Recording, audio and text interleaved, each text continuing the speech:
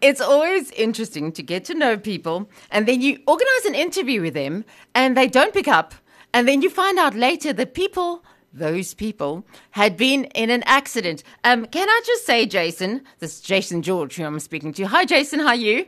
Hi there. I'm very well, thanks. And yourself, Janine? I'm doing fine and fabulous. We laugh in Gauteng when we hear about accidents in the Cape. Because people drive like 100 in the Cape. How do you have accidents when you've got time to get there? Oh, my goodness. When you've got time. You know, Mos, I don't know if you've heard that classical joke about the mother city, that it's called the mother city because everything takes 9 months. Exactly. No. You said it, I didn't. But it's one of those things of, I think it was, if someone just dead brakes too fast and you're not expecting it, then pam, then your front goes in their rear, and then it's just not fun. Yes, but it's bad, eh? I mean, that sick feeling on your stomach when you realize this is going to be expensive and it's going to be uncomfortable and time and the car and everything. Did you have Christian thoughts? Did I, if I'm honest, this was the first, I've been in one of the accidents, and this is the one where I actually had Christian thoughts. Would you believe? Because I'm pretty sure the car's written off, right? Oh, my word. So I was there with my girlfriend, and we were on our way to Cape Town to do something or the other. And for the first time in my life, it was almost like the material things suddenly didn't matter as much as the fact that we're both alive. Mm-hmm. We're both untouched. You know, the car's insured, so there's almost no point in crying over insured assets because the insurance is just going to pay out anyway. So it was, for once, I was Christian. Even the other driver, she was so pleasant. Really? You don't know a pleasant other person, because I think it was neither of our fault. So we just didn't have any reason to attack one another. So maybe it's a Cape thing. I mean, Gautengers just aren't like that. We're not mature about accidents at all. Really? No, I'm very proud of you. I'm going to speak in capital letters from now on because these people, there's holy people down there in the Cape. Oh my goodness! But introduce yourself. Because now I know you're already in Afrikaans we say nuchtere denker, someone who can think through things beforehand. Tell me about yourself. If you had to introduce yourself to someone who's got no cooking clue who you are as a person, now personality, who are you? Okay, great. Okay, let me start. My name's Jason George. I'm a worship pastor. At the moment, I live in Stellenbosch. I'm connected to a ministry called a church called Shofar Stellenbosch, and a ministry there called Shofar Band, where I am a songwriter, worship leader, music director, I guess fulfilling a pastoral function. About me, I guess I'm an introvert. I'm reasonably shy until I'm comfortable. But the most important thing about me is I am passionately and exuberantly in love with Jesus. And I also, when I was growing up, I wanted to be a stand-up comedian until I realized that I am horrendously not funny. Seriously? Yeah, or at least not funny enough to stand on a stage and crack jokes. Okay, but why did you want to be it in the first time? Did you listen to some people and you thought, that looks cool, I'm going to be popular if I'm a stand-up comedian? So I think for me, it's just with stand-up comedy, it's a lot of storytelling. And I then found songwriting when I was growing up, and it's a similar thing. I just love storytelling. I grew up in a Nigerian house with pastors for parents, and they never told me bedtime stories. So I always say that I'm overcompensating as an adult in how I love stories and the progress of events. And maybe it was just that I just fell in love with. But you possibly have to be an extrovert to be one, so I let that dream die. A cold, hard death, shame. But music is gorgeous in itself. I mean, what a privilege to use melody, to have the capacity to play with something as absolutely mind-blowing as music. Yeah, it's a real gift. It's a privilege. Oh, I'm so grateful. It's so humbling. Yeah, but where does it come from? Is this like from the family? Was your predecessors in the family, the omas and the opas and everyone? Where did the music come from? I see. So I mentioned earlier that my parents were pastors, but my mom actually she's been a worship leader for maybe 35, 40 years, something in that region. And when she was much younger, when I was still a child, she was working on an album to do some stuff in Nigeria. My grandmothers, they used to sing in their church choir at their little Presbyterian church. My dad was a worship leader. I think my dad's older brother sang in the choir before he eventually became a priest in the Catholic Church or something. So music has been a big part of my family. In fact, we used to, growing up, we had family devotions almost every morning, and we'd sing together every single morning. Oh, wow. So it's core to how I learned to navigate the world, how I learned to navigate my relationships with my family, and I think I just caught the bug. So when I was 8, I asked my parents for a guitar, and God bless my parents because they gave me one. And it's been how long? About 18 years since, and I just haven't put it down. Learned other instruments as well. Yeah, so it was basically in my blood, but then I discovered it as this massive tool of emotional expression and connecting and communicating something deeper than words could ever try to do to other people. And it's been the most humbling privilege to have these abilities and these gifts, I believe. I love it every day about it. No 2 days are the same. No, I'm just thinking, lots of people become singers. They take other people's music and they love singing it, and they can communicate great by using other people's music. When did the shift come to, I've got something to say and I actually know I can say it well with a song? I think the shift, it actually started the day I got my first guitar. So I bought the guitar on my birthday. The next day I started writing songs, and that sounds impressive until I must give the disclaimer that those songs were really nothing to write home about. They were horrible. They were horrendous. I can't even remember them. My brain has blocked out all of that trauma, But I think it's probably just have a young kid that just had something to say, or at least he thought he had something to say, and just found like, oh my goodness, I want to communicate. I really just want to get information from my head to other people's head, and whatever way I can do that is fine. And then it eventually, of course, got channeled into music. And it must have helped that your parents were like pastors, because it does give you a platform to try out your songs on a congregation. Yeah. As daunting as that might seem, it was so grateful. Yeah. So what now you come with that first song. Can you remember that first song? The first song you bring to your dad or to your mom and you say, can we try this in church? Which then is this risk now. You're putting your own stuff out there. First, they have to say yes. Then the congregation has to either like it or not. Can you remember that first experience of presenting something you've written for this congregation to sing? To a congregation, I can remember the very first time I presented something I wrote to my parents, actually. And it's a bit of a funny story. My dad, gentle, loving man that he is, he just started saying something along the lines of, son, it's selfish to want all the gifts. You have enough. I.e., you really have no capacity to do this. Stop trying. But I was always a bit of a stubborn child and got better and grew and got a better economy around the craft. And the first time I presented in front of a congregation, any song to the people to worship with, I remember it was just too many words.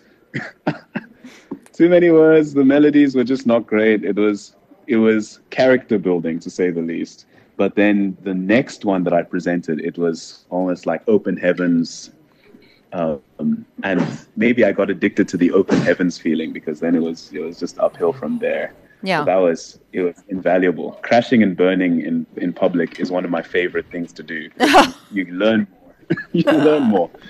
Yeah. That's once again very mature. But in any case, it's a lovely thing, this feeling out, because you do it with God, isn't it? I mean, to take that craft of yours and to measure what connects with the people in front of you, because you can have really good songs and sing it as an artist, and then you can go as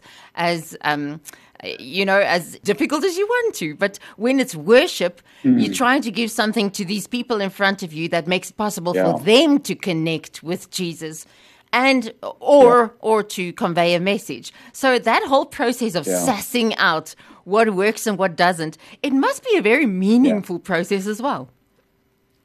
Very, very, very meaningful, very social. especially in the environments that we sort of ministered in, my parents did ministry in, and I do ministry now, there's a lot of cultures. So growing up, I was in church with Afrikaans people, with colored South Africans, with foreign nationals, and Black South Africans. And each come with their own cultural language. I think the thing that helped was that at my formative years, we were sort of like learning, okay, what's the heart song of the Zulu nation? What is the heart song of the Afrikaans nation? And almost by like practicing empathy, you have to like put yourself into the mind. If I was Afrikaans, what would I want to hear? How would I relate to God? How would I imagine the Father? What would be my needs? What would Jesus be saying to me? And Jesus did the same thing when he came onto the earth. He got into our skin. The scriptures say that we do not have a high priest who is unable to empathize with our weaknesses, because in every way he was tempted. He got into the mindset of the normal human being. What do we struggle with? What are our distractions? What are the risks? And from that place, he ministered. From that place, he served.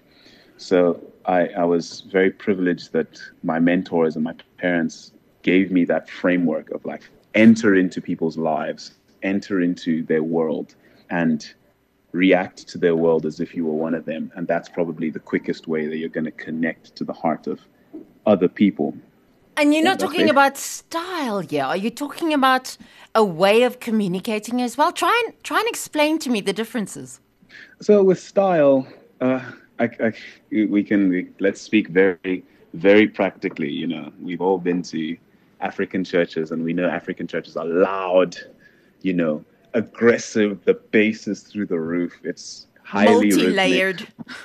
Oh my goodness, multi-layered. There's about 278 background singers. Yeah. Some like 12 aunties with tambourines, and then you enter a prim and proper conservative, church, white church, and everything is reverent. A lot softer. I remember my first time I was in the church that I'm in now. I almost couldn't hear anything, because it was so soft. It was so. I was like, I cannot connect with this because it's not the kick drum. The drums are not beating at my chest. So, learning the styles, learning what the style, because style in any form of communication wraps a certain kind of emotion. Silence and quietness is more contemplative. You're more open to think about stuff, and in a intellectual society, people want to think about stuff more, connect with the Lord more, have space and quiet and solitude. In festive environments, people are more vibey. The music must participate with the joy that's happening in the room, and like even a lot of those things, we like to make them cultural, but they're also just psychological, and getting to the brass tacks of what is this culture about? How does this culture celebrate?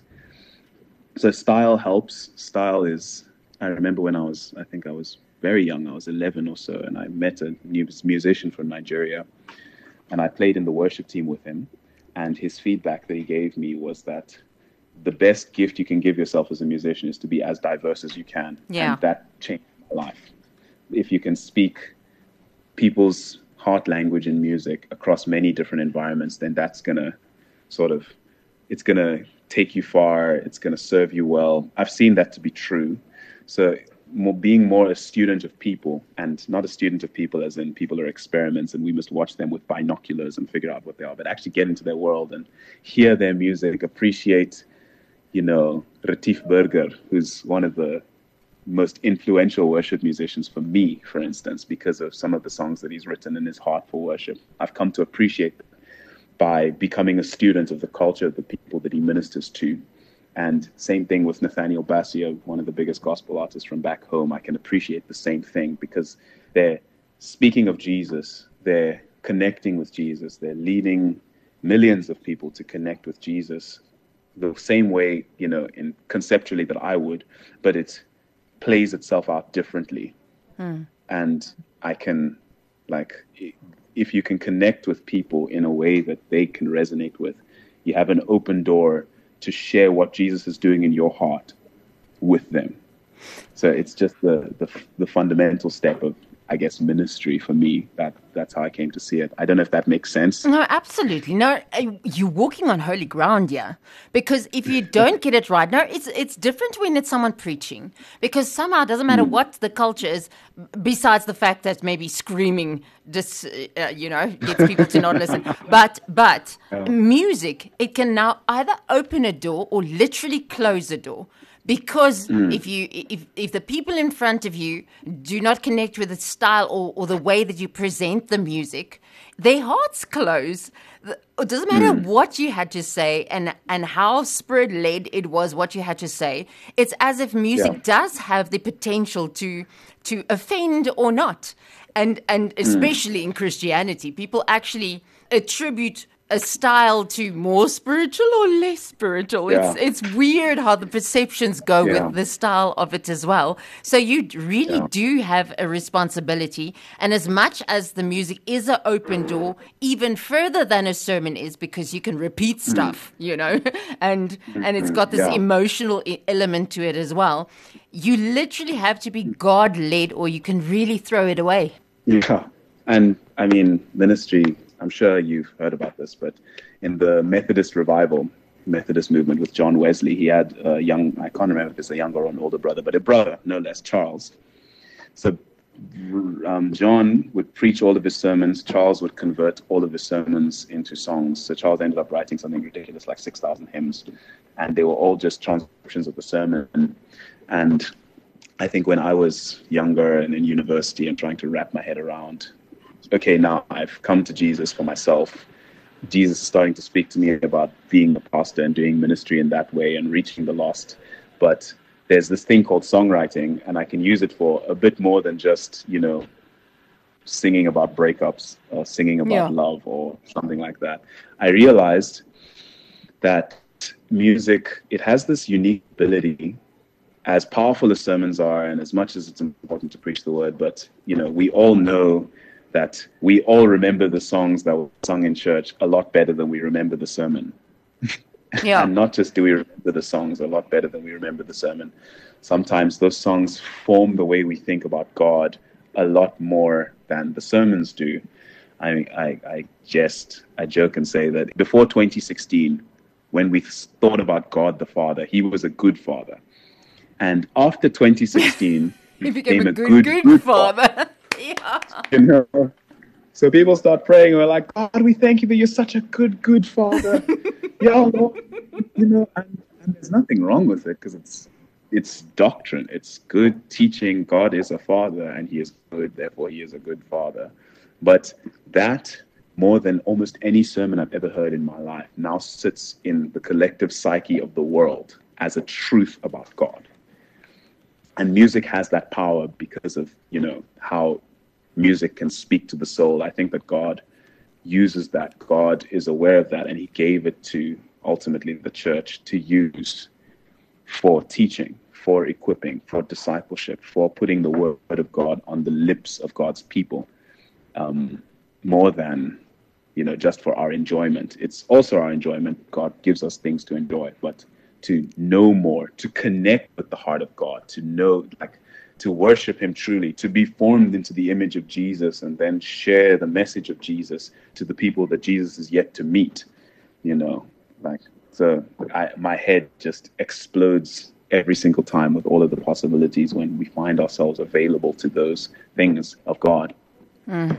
Now, I realize when you get out of the car and the last song you listen to, hours later, the chorus of that song's still in your head. You wish you could stop singing it, but it's still in your head.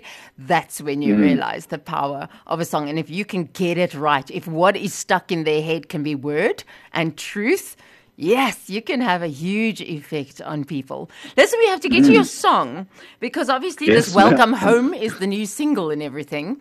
And I love the whole dynamic of anything that is created by someone with an intention, and then it is heard by someone with another type of glass on, with glasses on it, and whatever, how they hear it, it's not you. So I'd love to give you the opportunity to tell me the heart behind the song Welcome Home, so that when I listen to it, I get what you meant. Oh, yes. Thank you so much. I really appreciate that opportunity from the bottom of my heart. So I mentioned earlier that I'm connected to a ministry called Shofar Band. I'm one of the principal songwriters there. And as part of, I guess, our ministry calendar, we run these weekend-long events called Songwriting Weekends, where we gather. We're having one. We gather. Well, let me not say that. We gather songwriters together, and we break them up into groups, and then we write songs together in 1.5 hour intervals.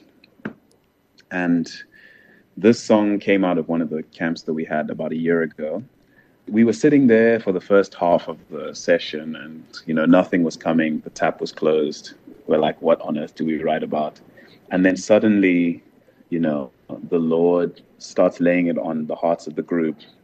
Like, oh my goodness, the Father is actually inviting the lost back to come and sit at the table, to come and meet with him, to come, the story of the prodigal son is so almost like a building block of the way I view the Father, because, when we think about going astray and coming back to Jesus, the expectation we have is that Jesus is going to stand at the porch and he's going to have his hands on his hips and say, I told you so. Yeah. You went and you just threw your future away, and there, now you're back here, and now I'm going to give you the bare minimum.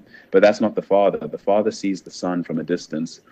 The Father, who is probably an old man, picks up all of his long regalia and clothes and runs to the Son. He really missions for the Son and hugs him, finds some of the best cattle, throws a party because the Father's been waiting for him. And as we sort of fleshed out the song, the Father is beckoning. He's made us his family. The past is forgotten here. Welcome home. Those are some of the lyrics of the chorus. We started realizing when the song was done that, oh my goodness, this is a prophetic song for this nation. This is a prophetic song for every person in this nation who seems far away from God, or seems, even if they're close to God, there's this invitation of God to come closer. Come. Like, I'm not afraid or intimidated by anything you've done. Literally anything. Come to me, Jesus says, all who are heavy laden, and I will give you rest. And so that's more the heart of the song, the invitational heart of God, that God has done so much, and he's, sent his Son. Jesus has shed his blood. That's who our God is. And now, because he has done all of that stuff, bring yourself here and let's have a party for Jesus. We just need to recover the spiritual discipline of partying. Absolutely. Hallelujah. Absolutely. Okay, and then before we listen to the song, if people want to follow you guys, Shofar Band as a ministry, how do they do that? Yes, so Shofar Band, we are on all of the major social media except TikTok. So Instagram, you can look for us at Shofar Band. SHOFARBAND. On Facebook, you can type the same letters in and you'll probably find our Facebook page. And yeah, that's essentially it. If you'd like to connect with me, you can connect with me at Jason K. George, JASONKGEORGE on Instagram, and I guess all the other social networking platforms. We keep up to date with all of the things we're releasing, all of the new songs, all of our program and ministry calendars are there on our social media. So be sure to keep an eye on that. An artist you can spell. Now let's see if this artist can sing. This is the next dire question in our lives. Can Jason George sing as part of Shofar Band? The song's called Welcome Home, and let's listen to it.